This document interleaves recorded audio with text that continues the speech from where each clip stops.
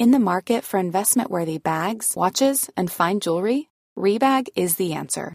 Rebag is a luxury resale platform where each piece is carefully inspected by experts to ensure quality and authenticity. Use Rebag to buy and sell finds from the world's top brands, including Louis Vuitton, Chanel, and Cartier. Head to Rebag.com and get up to 15% off your first purchase as a member with code REBAGNEW. Shop today at Rebag.com. That's REBAG.com. And use promo code REBAGNEW for up to 15% off your first purchase as a member. Millions of people have lost weight with personalized plans from Hume.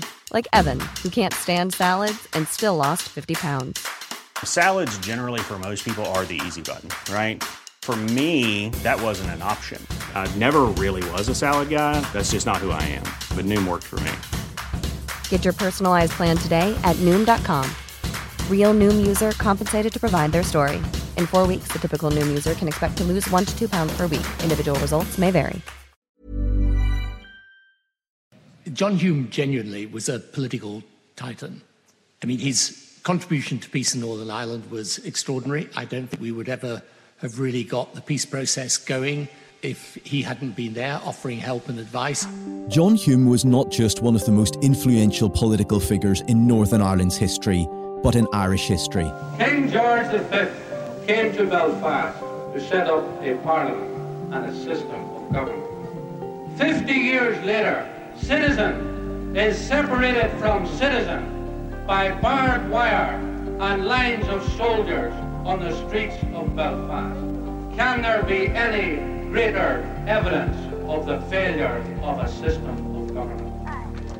As the leader of nationalism throughout most of the Troubles, he resolutely stood against violence, and his ideas shaped the Good Friday Agreement. I want to see Ireland as an example to men and women everywhere of what can be achieved by living for ideals rather than fighting or dying for them. But this man, who with David Trimble would jointly win the Nobel Peace Prize, also had his flaws. There was a naivety, I think, on John Hume's behalf, that he didn't see the growth of Sinn Féin, that Sinn Féin were striking a chord with the electorate in a way that the SDLP weren't. But he was convinced that the electorate would always remember his role and would remember the role of the SDLP. He was used to being top of the poll. I'm here with the journalist and author Stephen Walker to discuss his new biography of John Hume, The Persuader, and to consider Hume's life, his ideas, and his legacy. Stephen Walker, you're very welcome to The Bell Tell. This is a book about a giant of Irish politics, but there's an interesting story as to how this came about. It precedes your involvement in this book. Tell me how this started. Well, I wanted to write a book about John Hume because I felt he was such a seismic figure in Irish history and Irish politics. And after he died, I thought there was a gap in the market for a traditional biography. So I started to do a series of interviews. I subsequently made contact with Gill Books, but they said, there's something else you need to know. We tried to do a biography, an autobiography with John Hume back in 2002 and 2003, and the project was abandoned. They said, if you come to us, we can give you 25 unpublished interviews with John Hume.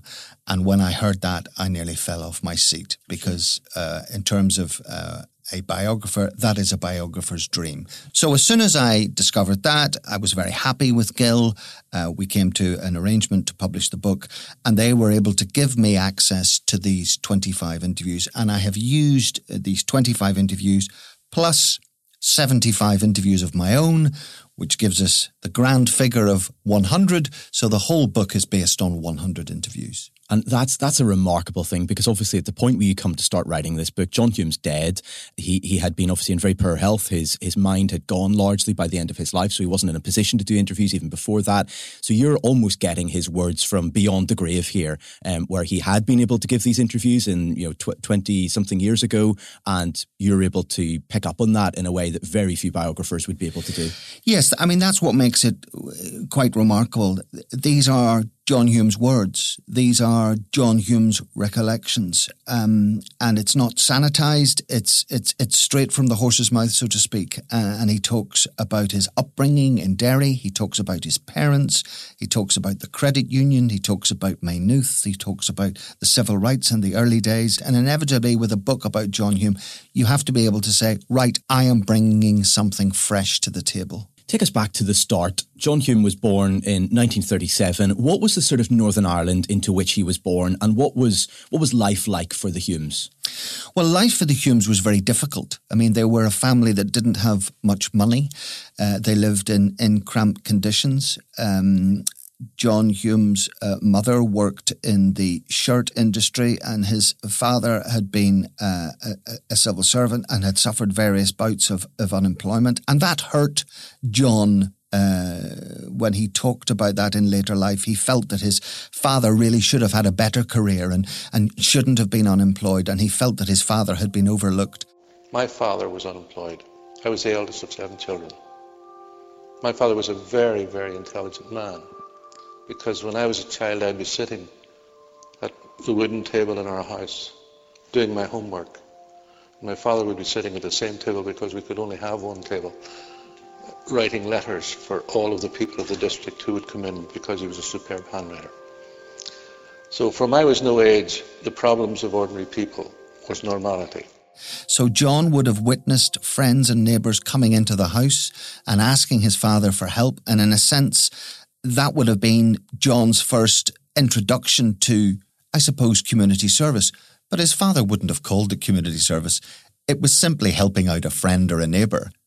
And there's a great line in the book about him being a paper boy. He was a paper boy for the Belfast Telegraph, and he would read, you say, the papers as he was delivering them, or perhaps after he had sent them to where they were meant to go. So he was always informed, even at this very early stage in his life, of what was going on in Northern Ireland and what was going on in the island and in the world. He was probably one of the best informed schoolboys in Ireland because, as you say, he delivered the newspapers and he read them from cover to cover. So he had a knowledge of the world, he had a knowledge of Ireland and a knowledge of Northern Ireland that perhaps his peers didn't have. Clearly, at an early age, he had an interest in what was going on in the world around him, and he was an avid reader.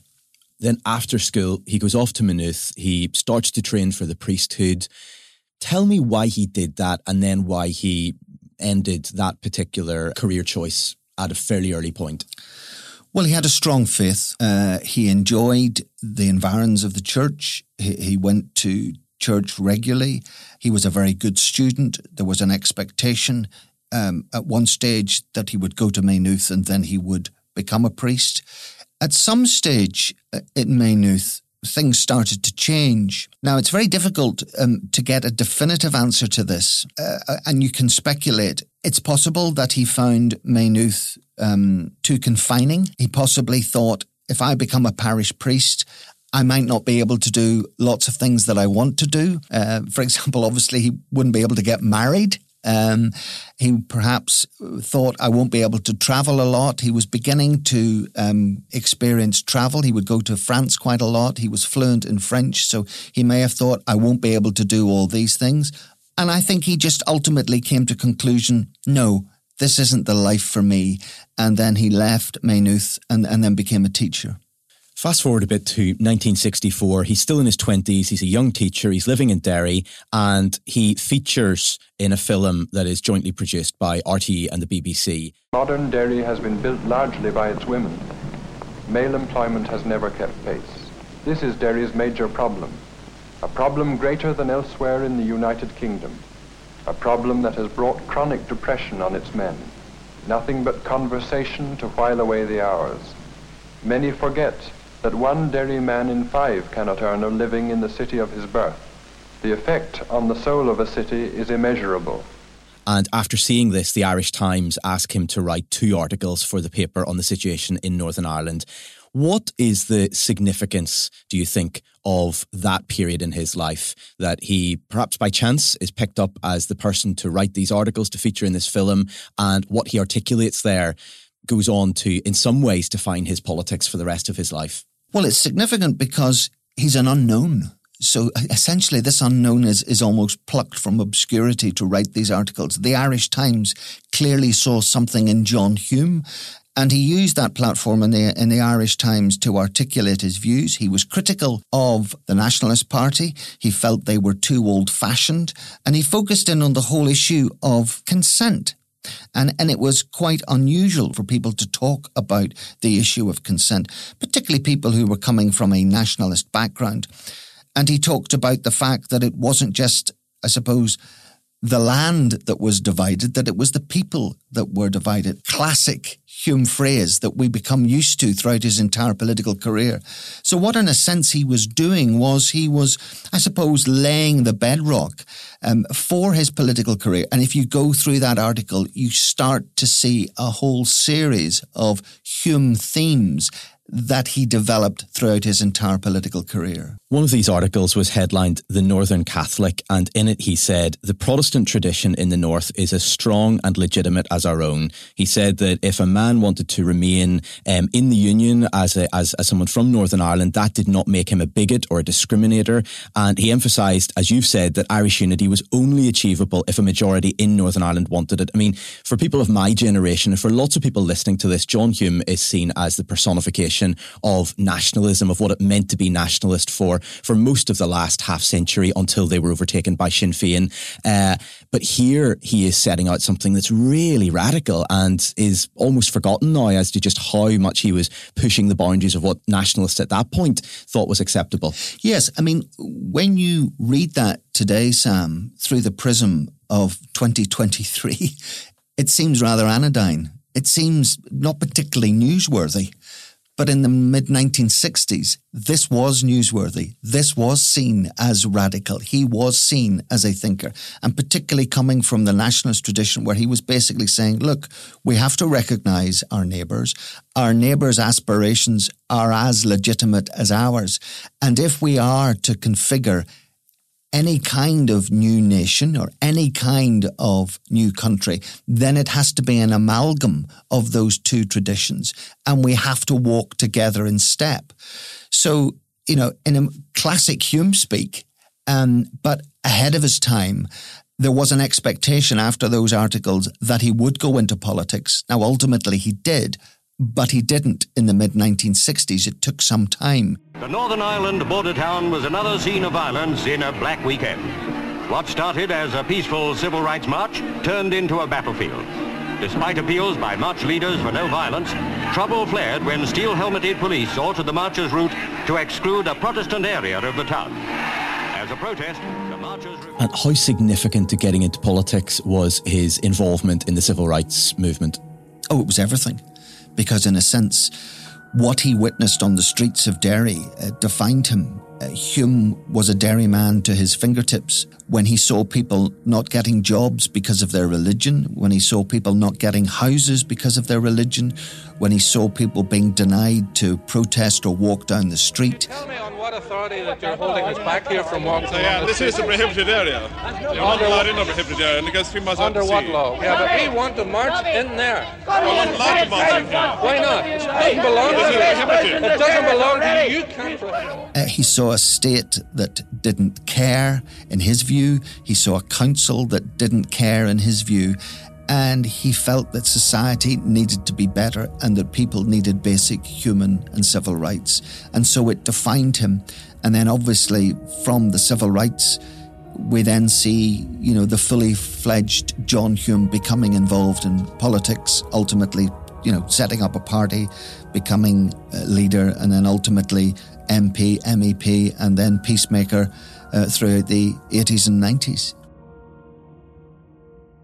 And Hume would go on to become a target not just for loyalists in some cases, but for Republicans. You recount how his home was attacked, you recount how his family were threatened at various points, and you say something that's fairly remarkable, that in keeping with his pacifism, he refused to carry a personal protection weapon. That's really striking. Well, I think he said he would be a hypocrite. He said, how can I be a man of peace if I carry and I'm paraphrasing, if I carry a gun. And he said he couldn't be a pacifist. He couldn't be an advocate for peace if he carried a gun. And he refused a gun. Now, the family home did have sort of protection. And ultimately, towards the latter stages of the peace process, there were reports that loyalists were trying to kill him. And there was serious intelligence that loyalists were going to come across to Donegal. And both the police forces north and south of the border were very worried about what might happen to him, and guards were put very close to his home in Greencastle in Donegal. And initially he was reluctant, but I think friends and family members said, look, you really need to take this seriously. The family home was routinely attacked in the 1970s by people throwing stones and petrol bombs. His car was attacked, his office was attacked. There was an episode in the early 1970s where the IRA plotted to kidnap Anya Hume, John Hume's daughter, but they in fact kidnapped the wrong girl, and they only realised it was the wrong girl when they went through this schoolgirl's school bag and discovered books with someone else's name in it. So there were serious threats by both Republicans and Loyalists, and it was incredibly difficult for the Hume children. Remember, they would have walked to school with past graffiti on the wall about their father and mother. They would have lived in a house and they would have witnessed stones and petrol bombs. They would have been jeered at in the street. All the children would have witnessed something at some stage. And of course, important to stress that he was targeted by both Loyalists and Republicans. And on the latter of those, you quote Eamon McCann, obviously a fellow civil rights activist, saying that the Provos hated him. That is not too strong a word. He says that the Provos don't like to be reminded of this, but they attempted to kill John. They attempted to kill his family. And yet the remarkable thing is that with all that hatred that lay in the past there, it's Hume who Adams goes to establish his dialogue, which ultimately, you could say, leads in significant part to the Good Friday Agreement. Why did Adams go to Hume? And what was Hume's initial reaction to that? Well, Republicans initially reached out to Seamus Mallon because there was a thought process within the Republican movement, perhaps, that Mallon was greener than Hume, and that they might get a better hearing from Mallon. But for various reasons, the Mallon-Adams axis didn't work. Mallon certainly appeared to be reluctant to get involved. An invitation came from Alec Reid, and John Hume became involved in this process of discussions with Gerry Adams, the Sinn Féin president. What's interesting about those discussions, and there were different forms of discussions. There were discussions where the two men were just there. There were discussions where there were bigger delegations, where there were more party members involved. Was that a trust and a bond developed between the two men? Hume, being an intellectual, being a student of Irish history, understood the Republican position very well. Adams, again, well-read, understood where Hume was coming from, and they trusted each other. And Hume realised and believed that Republicans were serious about ending what they regarded as the armed struggle. And he kept at it, despite the fact that regularly the talks would be criticised by unionists. They were heavily criticised in parts of the media, particularly the Sunday Independent. But Hume had this ability, which Mark Durkin calls, I'm not sure this is a word, but he uses it nonetheless. He calls it stickability. And he did have dogged stickability. You know, he was committed to the idea of dialogue. He firmly believed that the only way the Troubles would end would be if people sat down and talked. And he used the same phrases over and over again. But it worked. And when he said things like, agreement threatens nobody, well, you know exactly what he means. It's short, it's simple, and it's to the point. And in a sense, when you look back at what has been achieved, you have to conclude that he was right. It was dialogue that led to the Loyalist and Republican ceasefires. It was dialogue that led to the Good Friday Agreement.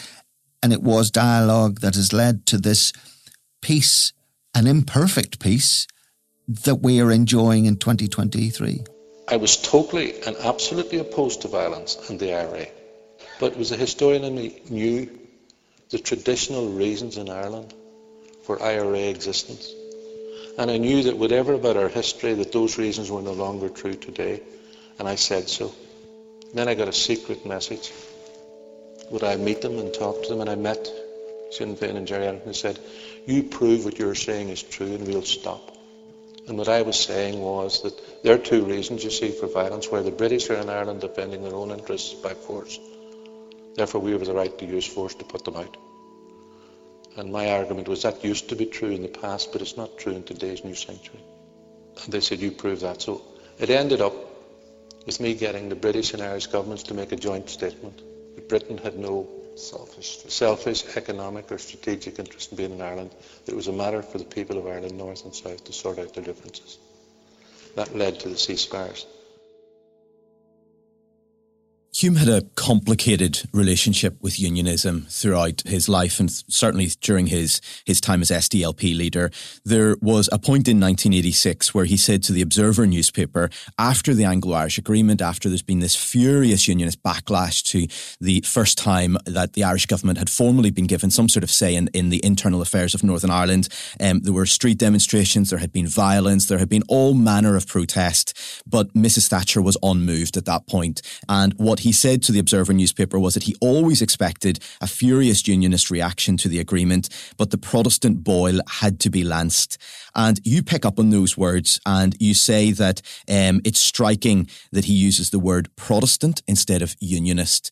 And there are people even who were close to Hume at one point within the SDLP who you quote in the book who are quite critical of that. There's Dan Keenan, for instance, who was a press officer, who says that certainly on more than one occasion he refers to them, that is unionists, in a pathological sense, that they needed to be educated. The boil needed to be lanced. They needed to be this or another. They needed to be taken down a peg or two.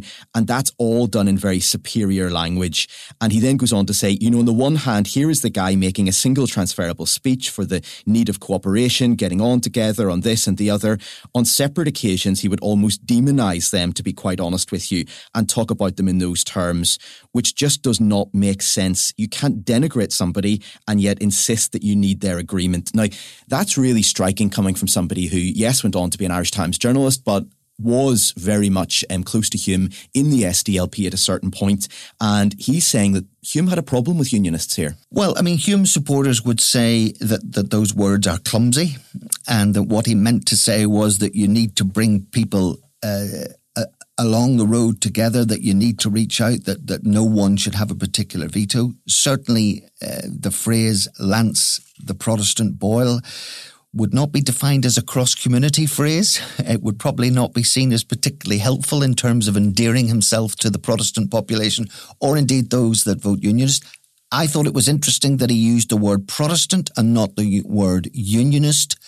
And obviously, he did use another phrase, which again, unionists were very critical of, when he accused unionists of being a petty people.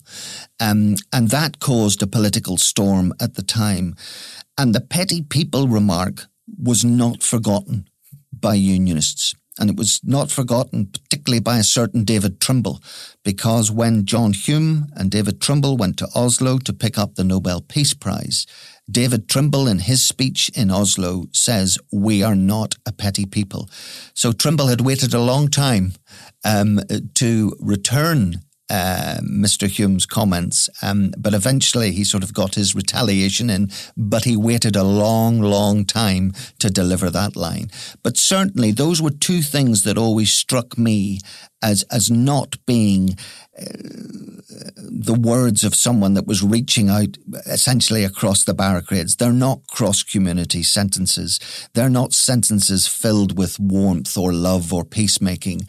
But yet you have to contrast that against what he achieved. And what he achieved was he brought Sinn Féin in. He was able to assist and develop the IRA ceasefires. His fingerprints are all over the Good Friday Agreement. The issue of consent is in the Good Friday Agreement. The issue of north-south, east-west relationships are there. Again, that's Hume speak. You talking about consent in the 1960s, and again, he was ahead of his time there. He was also ahead of his time in the 1970s when he was talking about reform of the RUC, decades before Patton. So he was a politician who had an ability to predict what was going on in a world where there were other politicians, who might have had difficulty trying to work out what was going to happen tomorrow or the day after. Hume was talking about weeks and months, whereas the other politicians were perhaps talking about hours and days. I was going back through the Belfast Telegraph archive, or the 25th anniversary of the Good Friday Agreement, and something jumped out at me from the pages of the Belfast Telegraph, I think about 2 weeks or so before the Good Friday Agreement was actually finalised. And it was an article by Lord Fitt, Jerry Fitt, SDLP founder, obviously, somebody who had worked very closely with John Hume. And he said in that piece that what was coming was Sunningdale for slow learners. Now, that obviously is a phrase that now is very much associated with Seamus Mallon. But what he was getting across in that article was actually a criticism, not just of unionism for having screwed it up at Sunningdale and not having been willing to accept, in terms of the broad mass of the unionist population and the Ulster Workers' Council strike, that power sharing was necessary, was inevitable, was the only way to govern Northern Ireland at that point. But also, even though he didn't name Hume in the article, it was obvious that he was driving at Hume, saying that some people within the executive had essentially been too green. They had pushed too hard to get too much on the Council of Ireland. They had gone beyond what was possible, what was reasonable, and that it had fallen apart. Did Hume ever, do you think, reflect? Did you ever come across any evidence of Hume reflecting on Sunningdale and thinking that he had made a mistake there? Or did he think that it was actually something that he was right to do and that unionism was wholly to blame for that agreement coming down? I think he felt Sunningdale was the right thing to do because he believed in power sharing. He believed in people from different political backgrounds coming together and creating an environment where they could govern for the greater good. So he supported Sunningdale. I think he wished there had been a referendum on Sunningdale, so it basically would have had the support of the people. He felt very bitter and angry about what happened in terms of what was happening on the streets. He lay a lot of the blame at the foot of the British government. He thought the British government were weak and didn't stand up to those loyalist campaigners and supporters who helped to bring Sunningdale down. And I think after that, he was scarred by it. And I think after that, he decided to redouble his efforts by looking elsewhere, that he realised that the problems of Northern Ireland cannot be solved by the people of Northern Ireland alone. Obviously, he later goes on to become a member of the European Parliament. He was a European to his fingertips. So in his DNA, he believed that Europe needed to have a role in Northern Ireland, and ultimately Europe did have a role in Northern Ireland. Obviously, years earlier, he had developed these links with America. So I think post-Sunningdale, he realised that America needs to be involved, Dublin and London need to be involved, and Europe needs to be involved. And he used this coalition in all those different capitals, in a sense, to come together. And he was a fantastic networker. The book obviously is called The Persuader because in many ways he was a persuader in lots of different arenas. He was a persuader of industrialists to bring jobs to Derry. He was a persuader of Republicans to ultimately endorse ceasefires. He was a persuader of unionists to agree a political agreement. But he was also a persuader in those capitals that I talk about. He was a persuader in Dublin, in Brussels, and in Washington, where he was able to impress on politicians there that they too should have a role in Northern Ireland. And it reached its zenith in America when you get to the tail end of the peace process, where people in the White House or the Clinton administration are thinking of making a decision. And someone says, well, what does John Hume think? And then you realise the influence that he had. Here's a single MP from the northwest of Ireland, leading, in Irish terms, a relatively small party, much smaller than Fine Gael or Fianna Fáil. But here is this one man who has this influence in the Oval Office. And that is quite remarkable when you have essentially the leader of the free world deferring to John Hume. That is incredible. For 30 years, John Hume has been committed to achieving peace through negotiations, not confrontation and violence. He has been an inspiration to the nationalist community, to all the people of Northern Ireland, and indeed all around the world. Once you get to 1998, there is the crowning glory, if you like, on his career, the Good Friday Agreement. And yes, Trimble was a key architect, Hume was a key architect, there were other people who were very heavily involved in that. But more than anybody, I think it's clear that Hume's ideas infused that agreement to an extent that was really way beyond anybody else who was involved in that process. But one of the things that struck me when I was reading this book was that when you go back to one of these articles that we talked about earlier from 1964, which he wrote for the Irish Times, Hume said in one of those articles, good government depends as much on the opposition as on the party in power. Weak opposition leads to corrupt government. And he was aiming that as a criticism at that point in quite a radical way of the old Nationalist Party, saying you're not participating in governing Northern Ireland as the opposition, and you ought to be doing that. That's your responsibility. But the outcome of the Good Friday Agreement was that he almost discards his own advice to others in 1964. He doesn't have an opposition in that agreement. It doesn't lead to good government. It leads to a situation where there is scandal after scandal, where Stormont collapses time after time. But there was a massive problem, structural problem in the Good Friday Agreement there. What do you think about the irony of that? Well, if you look at 1998 from this distance of 2023, you could certainly construct an argument to advocate a series of changes. One simple one that's been in the news recently, the designation of First Minister and Deputy First Minister. Should it be joint office? Is that a mistake from the Good Friday Agreement? The titles, are they a mistake? The petition of concern, the misuse of the petition of concern, should that have been more tightly defined? The issue of a border poll, it's very loose. Did nationalists and Republicans take their eye off the ball in terms of the conditions for a border poll?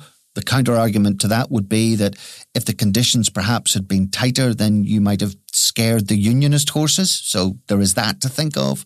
And as you say, there is the whole issue. No one envisaged the idea of an opposition. This was to be a coalition government to make sure that there would be no more abuses of the past. The abuses that John Hume witnessed in Derry in the 1960s, the idea that people would use office to keep people out of a house, the idea that someone would use the political office to keep someone out of a job, that there would be this system whereby people were effectively treated as second-class citizens, that could not be returned to. So that was the driving force. To get good government where people were involved in the decision-making. But you're absolutely right. The idea of an opposition wasn't considered. And I think if you were doing an audit of the Good Friday Agreement, then certainly the idea of an opposition would be in that audit. Hume was arguably much bigger than the party of which he was a member and was the leader for many years. After he leaves, after he retires from politics, the SDLP goes into what was significant decline, might in future be seen as terminal decline, who knows. How much of that was Hume's fault? Well, people within the party say that the party has to take collective responsibility here because there wasn't planning in the party for life post-Hume. There was talk at some stage perhaps that Seamus Mallon would succeed John Hume as party leader, but Seamus Mallon's wife, Gertrude, was ill, and Seamus Mallon took a personal decision that it was too late for him to take on the burden of leadership because Gertrude had to come first. So, there are criticisms from ex-party members and privately current party members that the party did not plan enough. And there was a naivety, I think, on John Hume's behalf that he didn't see the growth of Sinn Féin, but he was convinced that the electorate would always remember his role and would remember the role of the SDLP. And he thought that the electorate would continue to reward the SDLP. Now, what happened was, and the answer to this, I think, is complicated. Sinn Féin became better organised. They were able to get younger voters in a way that the SDLP couldn't. They started to speak a language that particularly appealed to younger voters.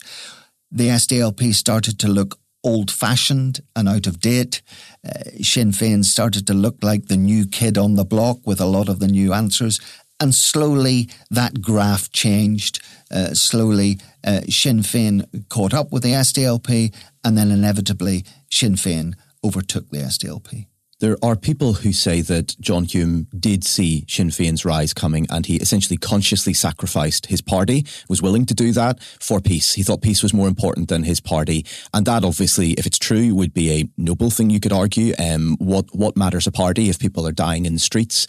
But do you think, I'm getting a sense from what you're saying that you think it's more likely that he misread nationalism. He thought nationalism would stick with him and that ultimately his party wouldn't decline in the way that it did. I think he probably believed both things. I think he probably believed that, saving lives was more important than party politics. He genuinely believed that. He genuinely believed if he could go out and talk to somebody and save a life, then it was worth doing. And in fact, when he got enormous criticism from Unionists and Loyalists, he encouraged Unionists and Loyalists to do the same thing with Loyalist paramilitaries. He said, why aren't you talking to Loyalist paramilitaries? He said, it is our job as public representatives. Whilst there is this campaign of violence going on, it is our job to go out there and try and stop this. So he genuinely believed that saving lives should be above party politics. But on the other hand, he still believed, bearing in mind, Sam, that he was used to being top of the poll. He was used to winning elections. He has a very impressive electoral record. In fact, I remember having a conversation with someone about the strength of his electoral record. And we were having a conversation about how good it was. And this person said to me, but there was one person in Derry that could have beaten John Hume in a poll. And I said, really? Who was that? And they said, well, that's Pat Hume. And Pat, who we haven't spoken about, is a very important part of the story. She was incredibly popular. She had a great political brain. She ran his office. She organised him. And she was a woman of great care and a woman of great grace. And she is an essential part of the John Hume story.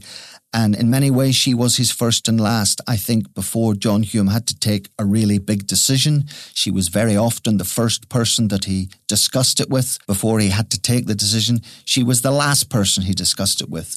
And she had a very good handle on what was happening politically. I think Pat was a major influence on John's life, a major influence on the thinking at that time within the SDLP generally through John.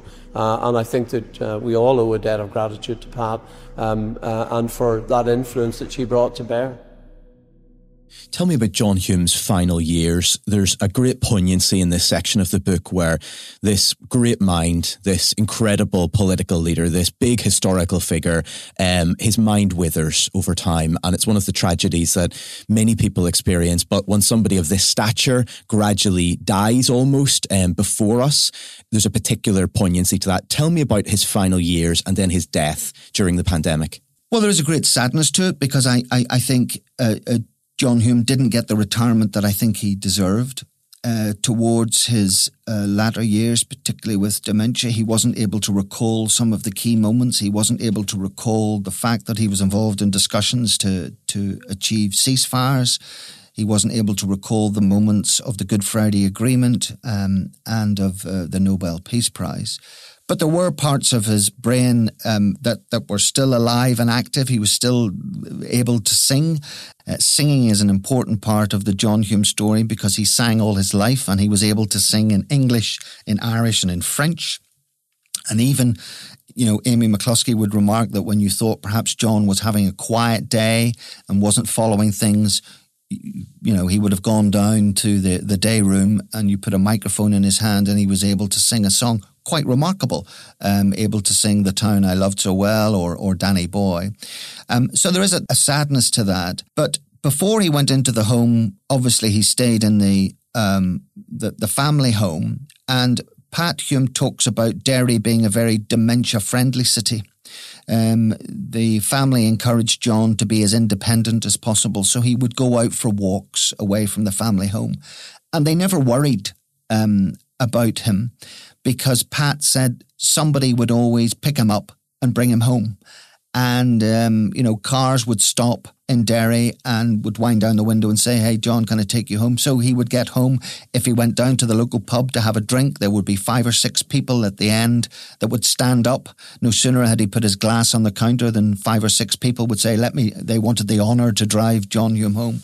Here was a city reaching out to John Hume, looking after John Hume, the very city that he had campaigned for and fought for.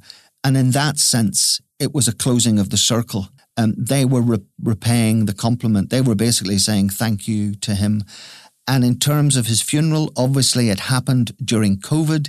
He didn't get the large, effectively, almost like a state funeral that you would have expected. And obviously the numbers were down, and obviously it was because of COVID guidelines. The city came together, albeit in very small numbers because of COVID.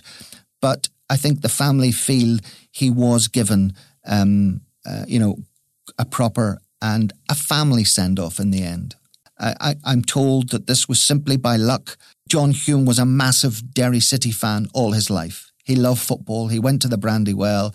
Even as a schoolboy, he was able to recount various cup-winning teams. It was very much part of his life. And he is buried in the cemetery overlooking Brandywell. So as one of his children said, he has the best view in the house of Brandywell and Derry City Football Club. So a poignant and a fitting ending. A century from now, when everyone listening to this is gone, what are people going to say about John Hume? John Hume helped Northern Ireland move from violence and war into peace. Here we are, and we live in John Hume's Northern Ireland. We don't have car bombs. We don't have control zones.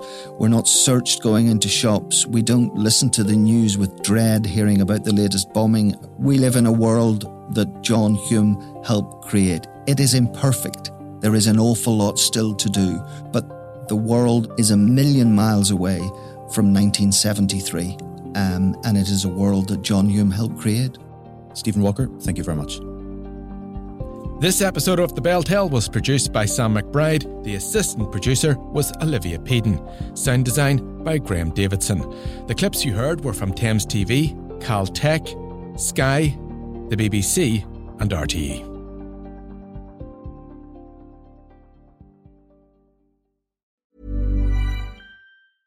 When you get an Irish Independent digital subscription, you don't just get access to the news at your fingertips.